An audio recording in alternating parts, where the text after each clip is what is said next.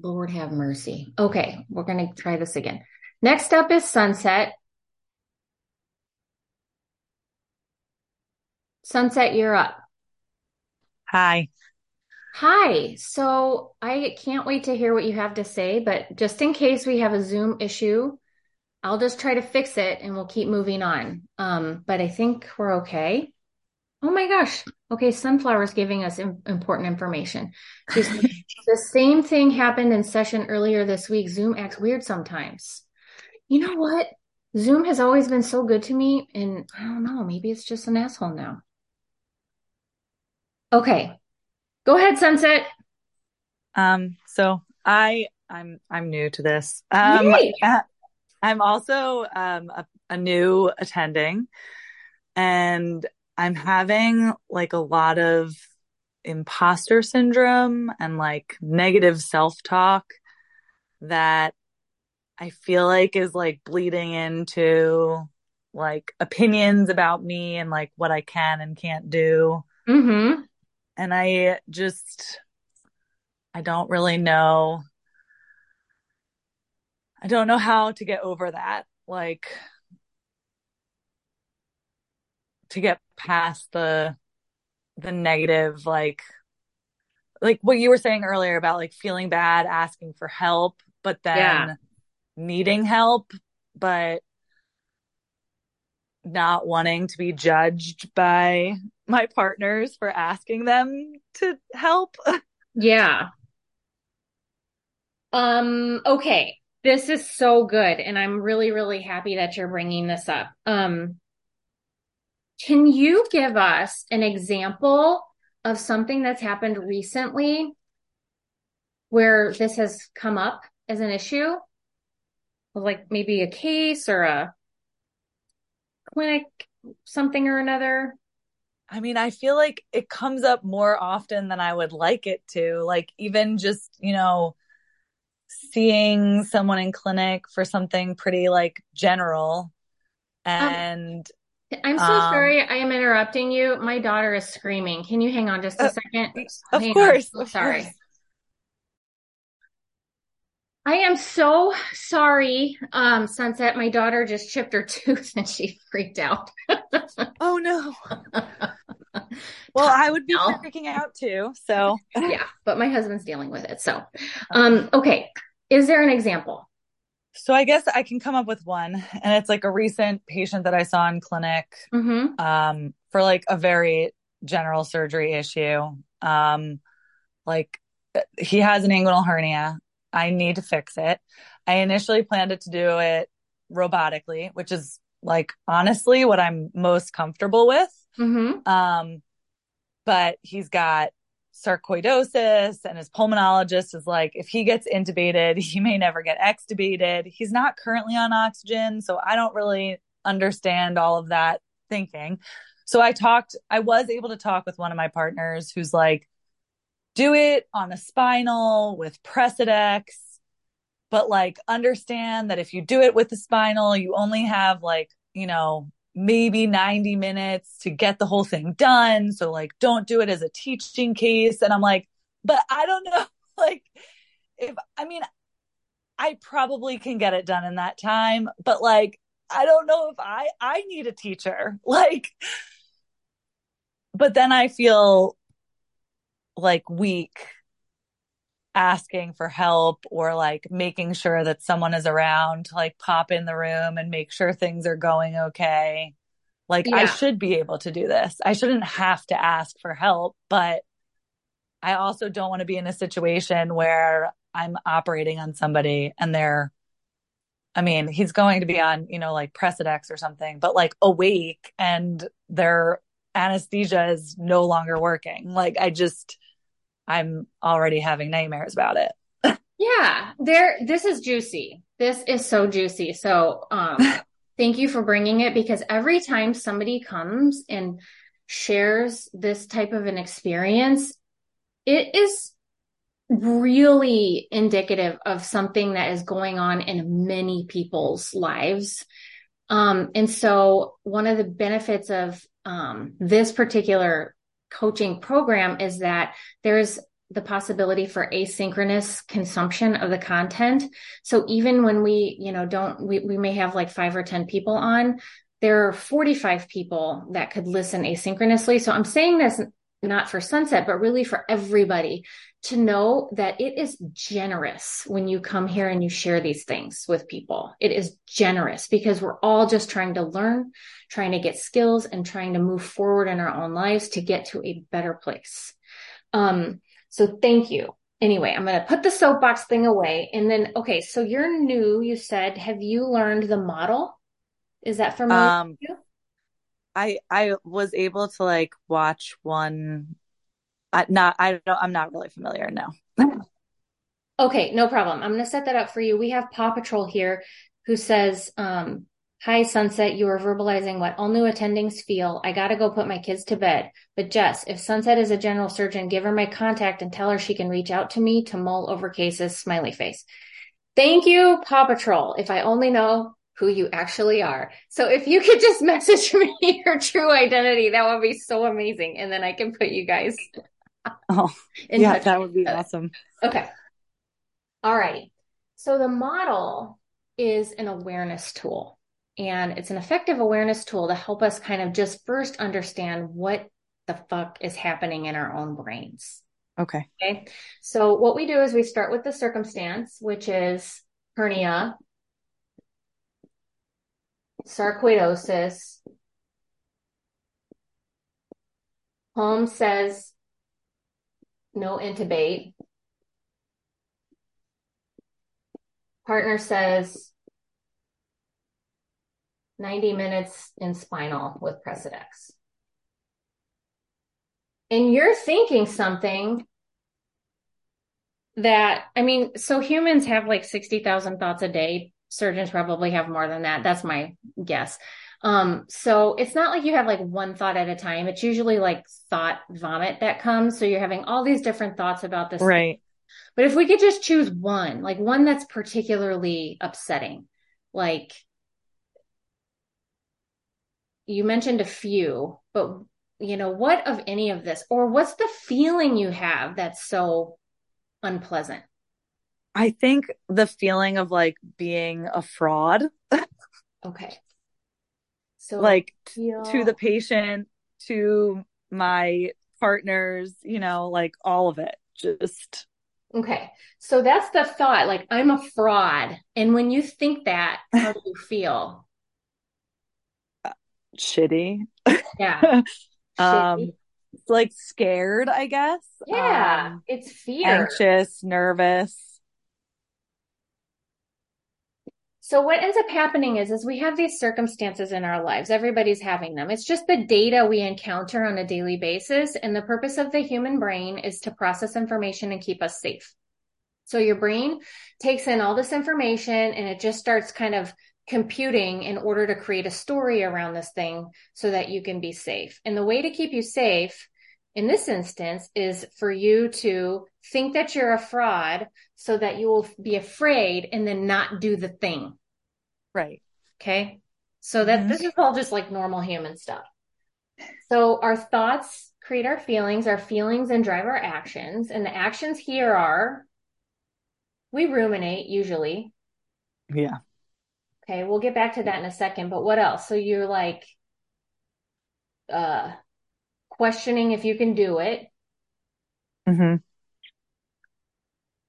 This is where we're actually, so we'll talk about ruminating now. Ruminating is an action.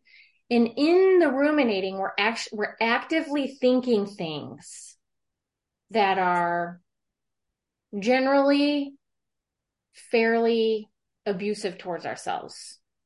Mm-hmm. Like, um, you know, I can't do this. I can't ask for help. I'll look stupid if I ask for help. Like what's going on in your mind when this is happening? Oh, yeah, all of that. Like, I'm not going to be able to do this. I'm going to end up having to call someone. They're going to think I'm an idiot because I can't do like a basic case without help. Like, the whole team in the OR is going to like roll their eyes at me, and the patient is going to be awake to see it all.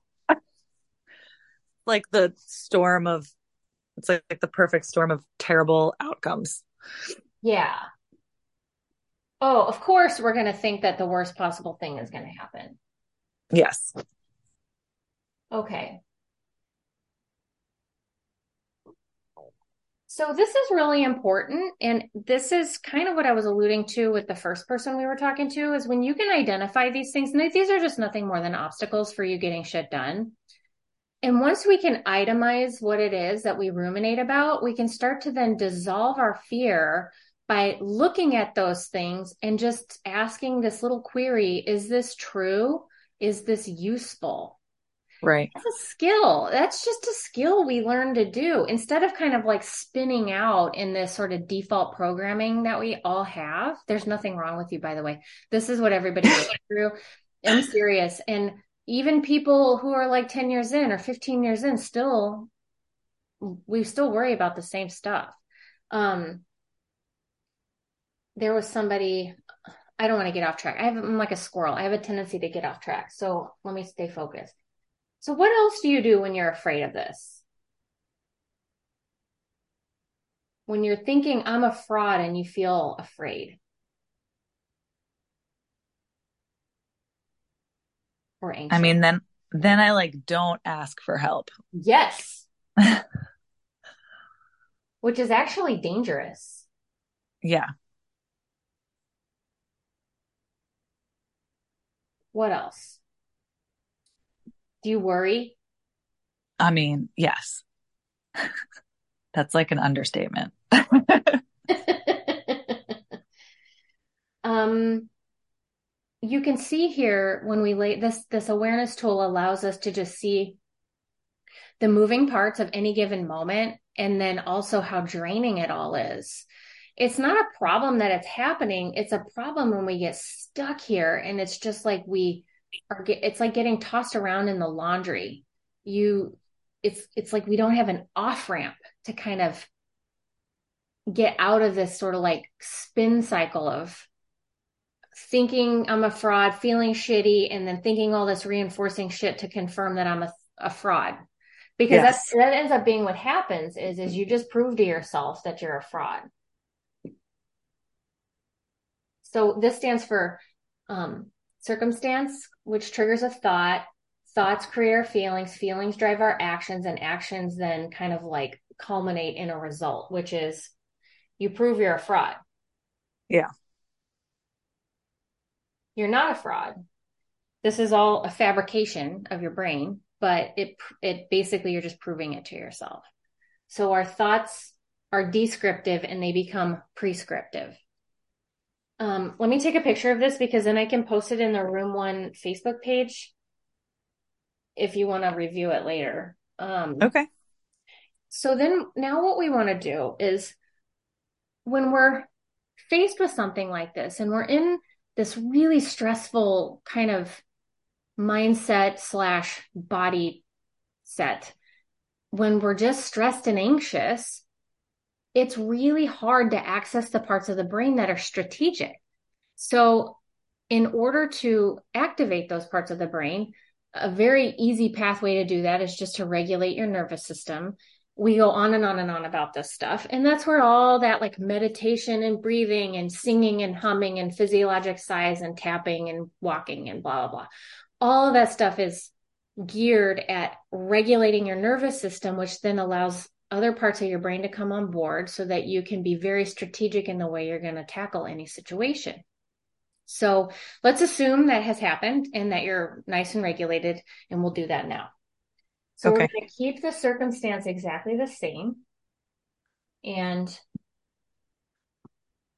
now we're going to just say, okay, what is like the ultimate win? Like if you had a magic wand, oh my gosh, Paw Patrol, you're hilarious. She's laughing. She says her name. So I know who she is now. I'm going to put you guys in contact with one another. She's fantastic. Great. Great. Okay. So what we're going to do now is try to figure out a way after the fact to be strategic about it. So Okay. if there were any result you would want, what would that be? Or if there was any feeling you would want to feel or any thought you would want to have, you can pick any of them. I think like result would be if I can get through it, even if I have to ask for help, but I think once I'm like on the other side, it will obviously be better. So Yeah. getting So through we the want, case, not having something bad happen, having the patient like safe and recovering well, that would be ideal. you want a safe and successful surgery. Yeah. That's like a home run. Yes. Okay. So what I'm doing here, I don't know if you can see the board or not, but we're going to use this and we're going to work backwards. So now Okay. we know this is the win. The win is a safe and successful surgery home run. Now we can just say, all right, well, what do I actually need to do to have a safe and successful surgery? So I think the best thing is like just, I mean, being prepared for all of it. So Yeah. obviously, like going even back to basics, like reviewing the anatomy and reviewing the steps of the procedure. Um, I already did let anesthesia know that the patient was coming in and there's a plan from them. So like, I do feel like at least that is better understood. So we're all on the same page, going into it. Um, I guess also being prepared by letting one of my partners or whoever's in the hospital know, like, hey, I'm doing this case. If I like begin to struggle, are you available to just pop in so that I don't have to like explain the whole thing to them while I'm in the middle of the case and they just know like, hey, if she's calling, then I need to go in and check. And what would be the harm in just planning to have it be a two surgeon surgery? Do you guys I have think, your practice set up that way? yeah. And I probably could have done that, but I think the partner that I asked didn't really seem interested. And so then I got like, a little bit hesitant about asking somebody else to help, Okay. especially for something that's like relatively basic. I think what worries me is like the whole spinal anesthesia and the patient being awake. Like, otherwise, it's a routine procedure that I can do. Yeah. So it feels, again, it goes back to that feeling of like, oh my gosh, she can't even do this procedure on her own, you know? But that's not really the point of this. Of course, you can do a hernia. They wouldn't have let you out of surgery school if you couldn't do a hernia. I So know. that's not really the question, though, is it? That No, this is a special patient with a special circumstance of having shitty lungs. And right. with some other lung expert, certainly not me, I'm an orthopedic surgeon, so I don't fucking know shit about the lungs. Yeah, It's like if the pulmonologist says this guy should not be intubated, I would do everything in my power to make sure he was not going to be intubated. Now, of right. course, in surgery, there's no guarantee, Right. but you can make every plan, every contingency plan. And not only is it possible to do it that, it's your responsibility to do it like that when you know there is this other thing on the chart. And so this other guy who comes in is like, whatever, doesn't want to help. His opinion doesn't matter. Right. He's not the patient's doctor. That's true. Yeah. It's just an alternative way to look at it. I mean, you're the boss, you're in charge. And somebody Right. who is the leader of the surgical team, none of us get any training in leadership of the surgical team, by the way. No. But being the leader of the surgical team, or imagine this guy was your dad and your dad had sarcoidosis and is like, even if you disagreed with the pulmonologist in his recommendation because the guy's not on the oxygen, but if Right. his pulmonologist is like, I really don't think your dad should be intubated for this procedure, what would you expect the surgeon to do? Right. Make every plan to do the home run. And maybe that Yes. involves having a co-surgeon and maybe it doesn't. But the point is that you're in charge. Right. Okay. That is true. So maybe we can put in the action line is just be the leader, whatever that looks like. Be the leader of the surgical team. Okay. How would you need Okay. to feel to do those things? Um, calm, Okay. logical. Mm-hmm.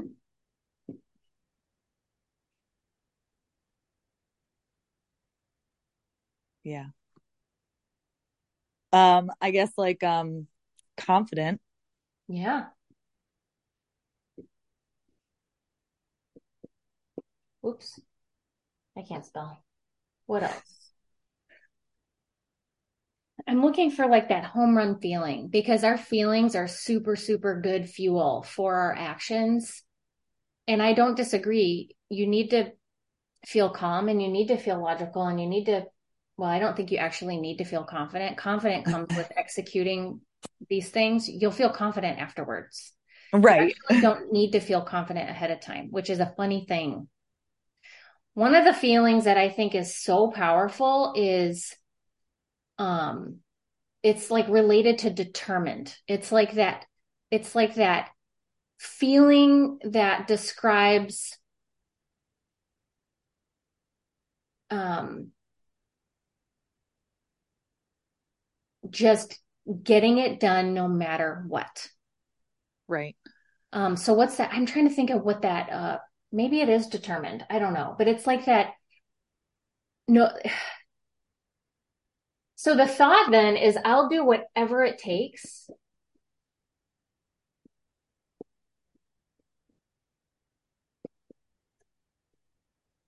I'll do whatever it takes to execute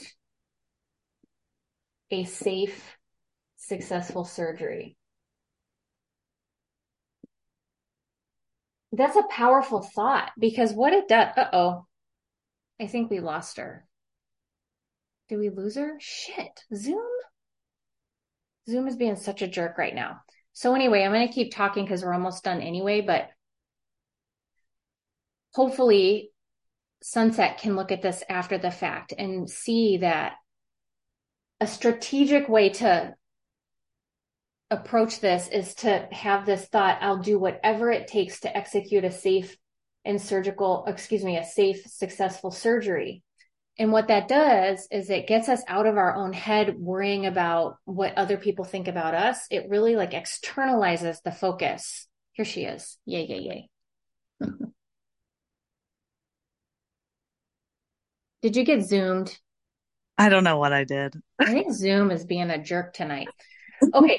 So what I was saying was I just wrote this thought down.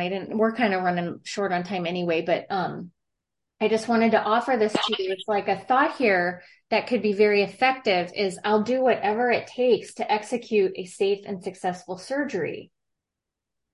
And the reason why I think it's so powerful is because it externalizes your purpose. It externalizes to what's best for this patient and it gets the focus off you and what people think about you.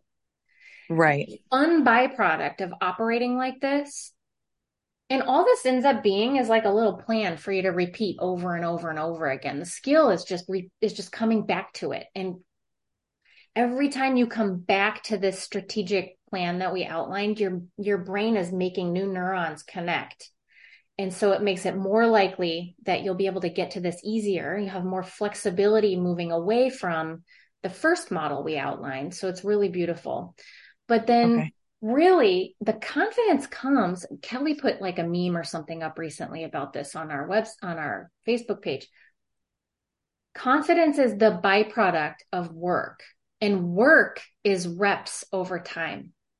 And all this is a rep. Okay. It's a Yeah. rep. You're just doing hernia surgery in a guy with a comorbidity that requires more planning than a typical hernia. And that's a rep to execute. And when you do that and you learn from that and you take it all in and you make it a part of your surgical repertoire, you get confidence as a byproduct. Mm-hmm. And then the final thing I wanted to say is a little bit of imposter syndrome is actually a good thing. And so often we go off the rails with it and it becomes very consuming. But it is a good thing in a way that keeps us mindful, it kind of keeps ourselves in check. There's somebody who says, check yourself before you wreck yourself. It might be Ice Cube. I don't know. But imposter syndrome is kind of like that. It's like gives us an opportunity to check ourselves before we wreck ourselves. And that's actually something that could be used as a tool to help improve patient safety because there are people out there who probably need a dose of imposter syndrome who are just doing stuff and can get reckless or get mean or get, like entitled or whatever. So it's not entirely bad. It only becomes bad when it's like paralyzing. Yeah. Does that make sense? Yeah, no, it definitely does. Okay. So what questions can I answer for you? No, I mean, I think this is like a good, like thought process to go back and see, this is how you feel when you first come across something that you're not sure of or Mm-hmm. nervous about or scared of, but that you can turn it around and make it something so that you're better prepared for whatever's coming your way. Yes. There's always a pathway to strategy. And the um from the first model we did is called the default model. Mm-hmm. All the things that we ruminate on. This goes for you in this example and all of us when we're ruminating. Pay attention to what you're ruminating about. That gives you your list of things that you can just have an inquiry. And so yours where I can't do this. So let's just do an inquiry in our last few minutes. Is that true? No. No, it's not even true. And Right. it's not useful. Okay. They'll think I'm an idiot. Is that true? Oh, no, wait. Probably not. You said I'll have to call someone and they'll think I'm an idiot. I don't think they would think I'm an idiot. I think they would like understand that I'm just, having a moment of anxiety and nervousness and doing the right thing by calling for help rather than getting tunnel visioned into like keep doing what I'm doing and it's not progressing and Precisely. things aren't going well and yeah. Calling for help is the opposite of being an idiot. It's the opposite. So not only is this untrue and unhelpful, it's like the exact opposite. And then people will roll their eyes. Well, people roll their eyes all the time. Who the I hell know. knows I was like, what well, they're that one rolling might their eyes? actually So that might be true. that might be true, but it's not useful. It's not No, it's not. useful. And so then it's like, well, shit, I roll my eyes all the time. I mean, I'm surprised I don't have a headache right now. I roll my eyes so much. Is that even a problem that people roll their eyes?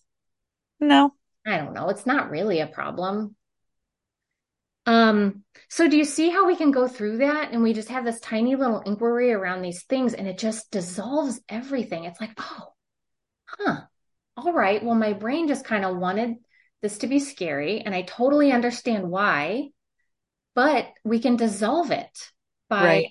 by just like punching these thoughts in the face. Yes. Awesome. Thank you. That Awesome. was so Thank good. you. Yeah, my Thank pleasure. you. All right, guys. Well, I'll get this loaded up and we'll see you next time. Have a great night, everybody. Bye. Bye.